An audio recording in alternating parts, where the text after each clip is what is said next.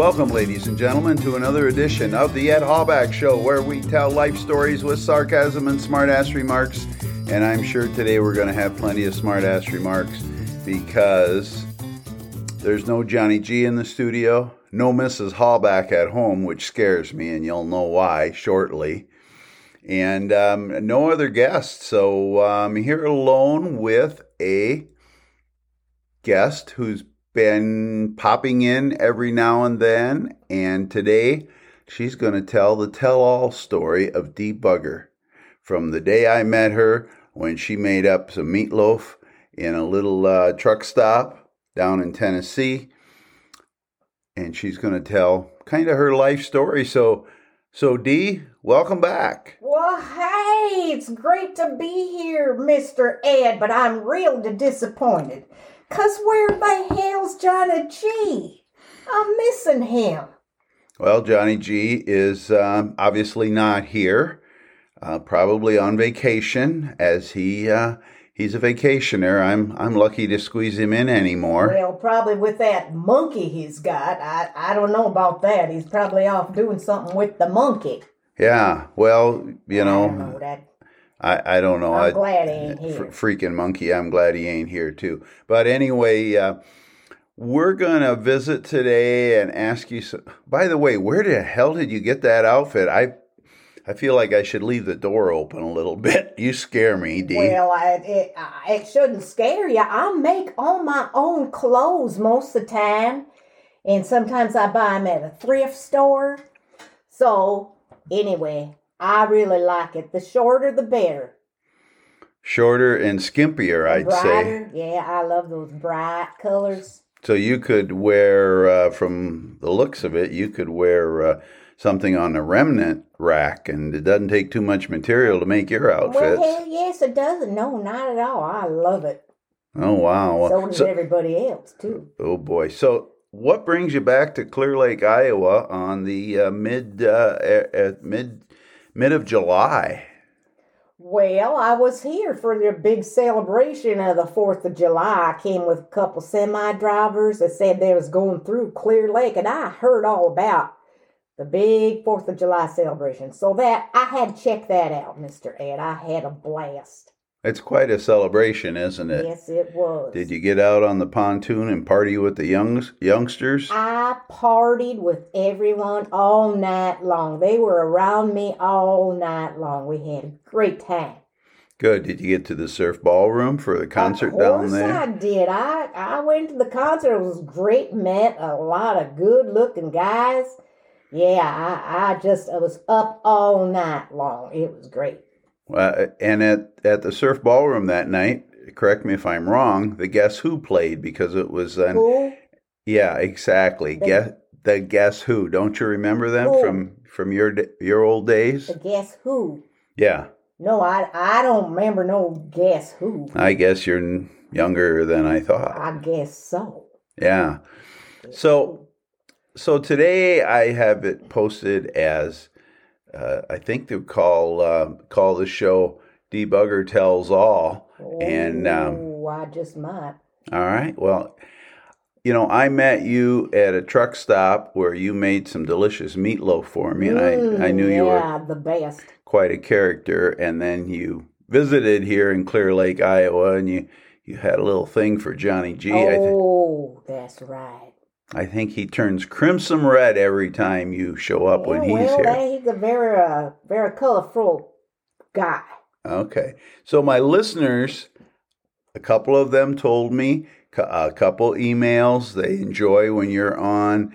And the question is, what's your background? Where'd you come from? Were you in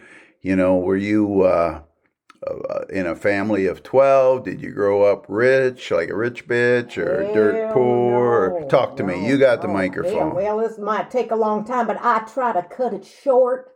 Anyway, I was born in a town called Killjoy, Tennessee, and I was the only child.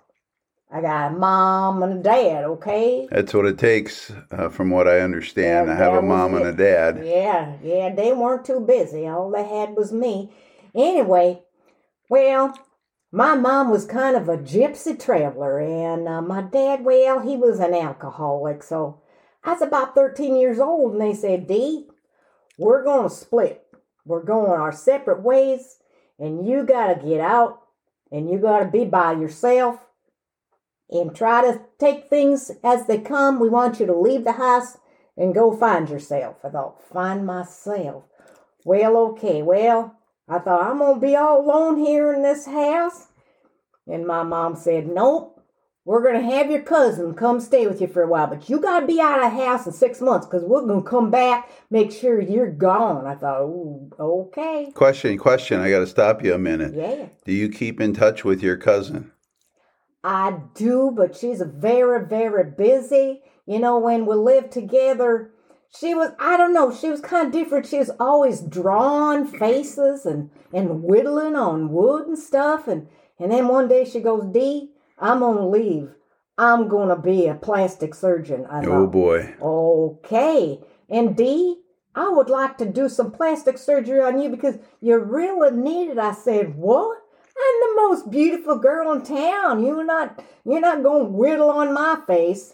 Well, anyway, she left. And I was all alone. Oh, my. Yeah, all by myself. But I thought, I got to get out of here because my mom's going to be coming back, kick me out again. So I thought, I'm going to just walk somewhere because I didn't have no car. I had no bicycle. And I rode my bike and I walked about 100 miles. Wow. How many days did that take you? Well, it took me about 2 weeks. And finally, I got about 100 miles away to a town. And this town was called Severtville. I guess that's how you say it. Anyway, I was riding my bike along. I was trying to find some place to bed down. I was sleeping in the park, on the benches, in a train station and everything. I was walking along one day. I was on this street called Locust Ridge Road. I thought, oh, that's an interesting road. And there was this lady sitting on the porch. Kind of a rundown house, and she seemed to be really friendly. Yeah? Yeah, I said, well, she goes, come on over here, we'll chat a while. I go, well, okay. I said, well, what's your name? She goes, it's Dolly. I go, Dolly? What the hell kind of name is Dolly? She goes, well, that's my name, Dolly. Are you hungry? I go, well, yeah. She goes, well, we don't have much food in our fridge. All we got is some meat. I go, oh. I said, well, I'm good with making meat. Let me go rustle up something for you. So I made her some food, some meat, and it was delicious. She loved it. So we hung out a long time. I stayed there with her. Yeah, we had a good time, but she was always singing. Drive me crazy. Yeah, she's a good singer, but a little much. Well, then one day she goes, Dee, I'm going to go and be a singer. And I go, well, I kind of figured you might do that. She goes, why don't you come with me? I thought, well, hell, I ain't got nothing else to do. So I went with her. There you go. Yeah, on the road with her. In those big old semis, she traveled all over with no semis, and I was the cook for all them hunky semi drivers. I see. And what kind of music did she sing? Southern gospel, country, bluegrass? Yeah, pretty much all of them. Yeah, pretty much. She just could sing anything you wanted her to sing. Now, did she play an instrument? Well, she played a guitar. Yeah? Yeah, she did really good on that. But, I got kind of tired of traveling around. So I told her I just kind of want to go back home. Okay. So you went back home to your home that you got kicked out of? Well, I did. I missed my Smoky Mountains. I wanted to go back and be there. So she goes, okay, Dee, you do whatever makes you happy. She goes, I'll build you a big restaurant. You're such a good cook. You'll get famous. Have all kinds of movie stars coming to your restaurant. I thought, nope. I want my little podunk cafe for the semi-drivers. She goes, well, okay then, dear. So that's what I did. I went back and I got me my meatloaf cafe, and I got pretty famous with all the semi-drivers. And that's my story, Mr. Ed. I'm sticking to it. That's what I love to do. Stick to your story or make meatloaf? Pretty much both, yes and yes. All right, then. Well, I noticed on some notes that you sent me that you talked about Carrie Underwood. Did Carrie sing with you, or did she come eat meatloaf, or did you meet her when you were with Dolly on the road? Well, let me tell you something. I have met her, but you know what? Since I make my own clothes, I'm pretty built because I walk so much and ride my bike. I got the best looking legs. My legs are better looking than Tina Turner's. And you know what? They're better looking than Carrie Underwood's. Look at that. Whoa. Look at that. Now, wait a minute. He didn't see it all. That's all leg. I started on the bottom and I just went up so far. Okay, then. Well, okay then. If that's all you want to see. That's fine. Maybe do it another time. I'll show you some more. Yeah. When Johnny G's here. Johnny G. Yeah. You and Johnny G. You can do whatever you and Johnny G do. But, let's go back a few years to this lady who became, or your cousin, who was a plastic surgeon.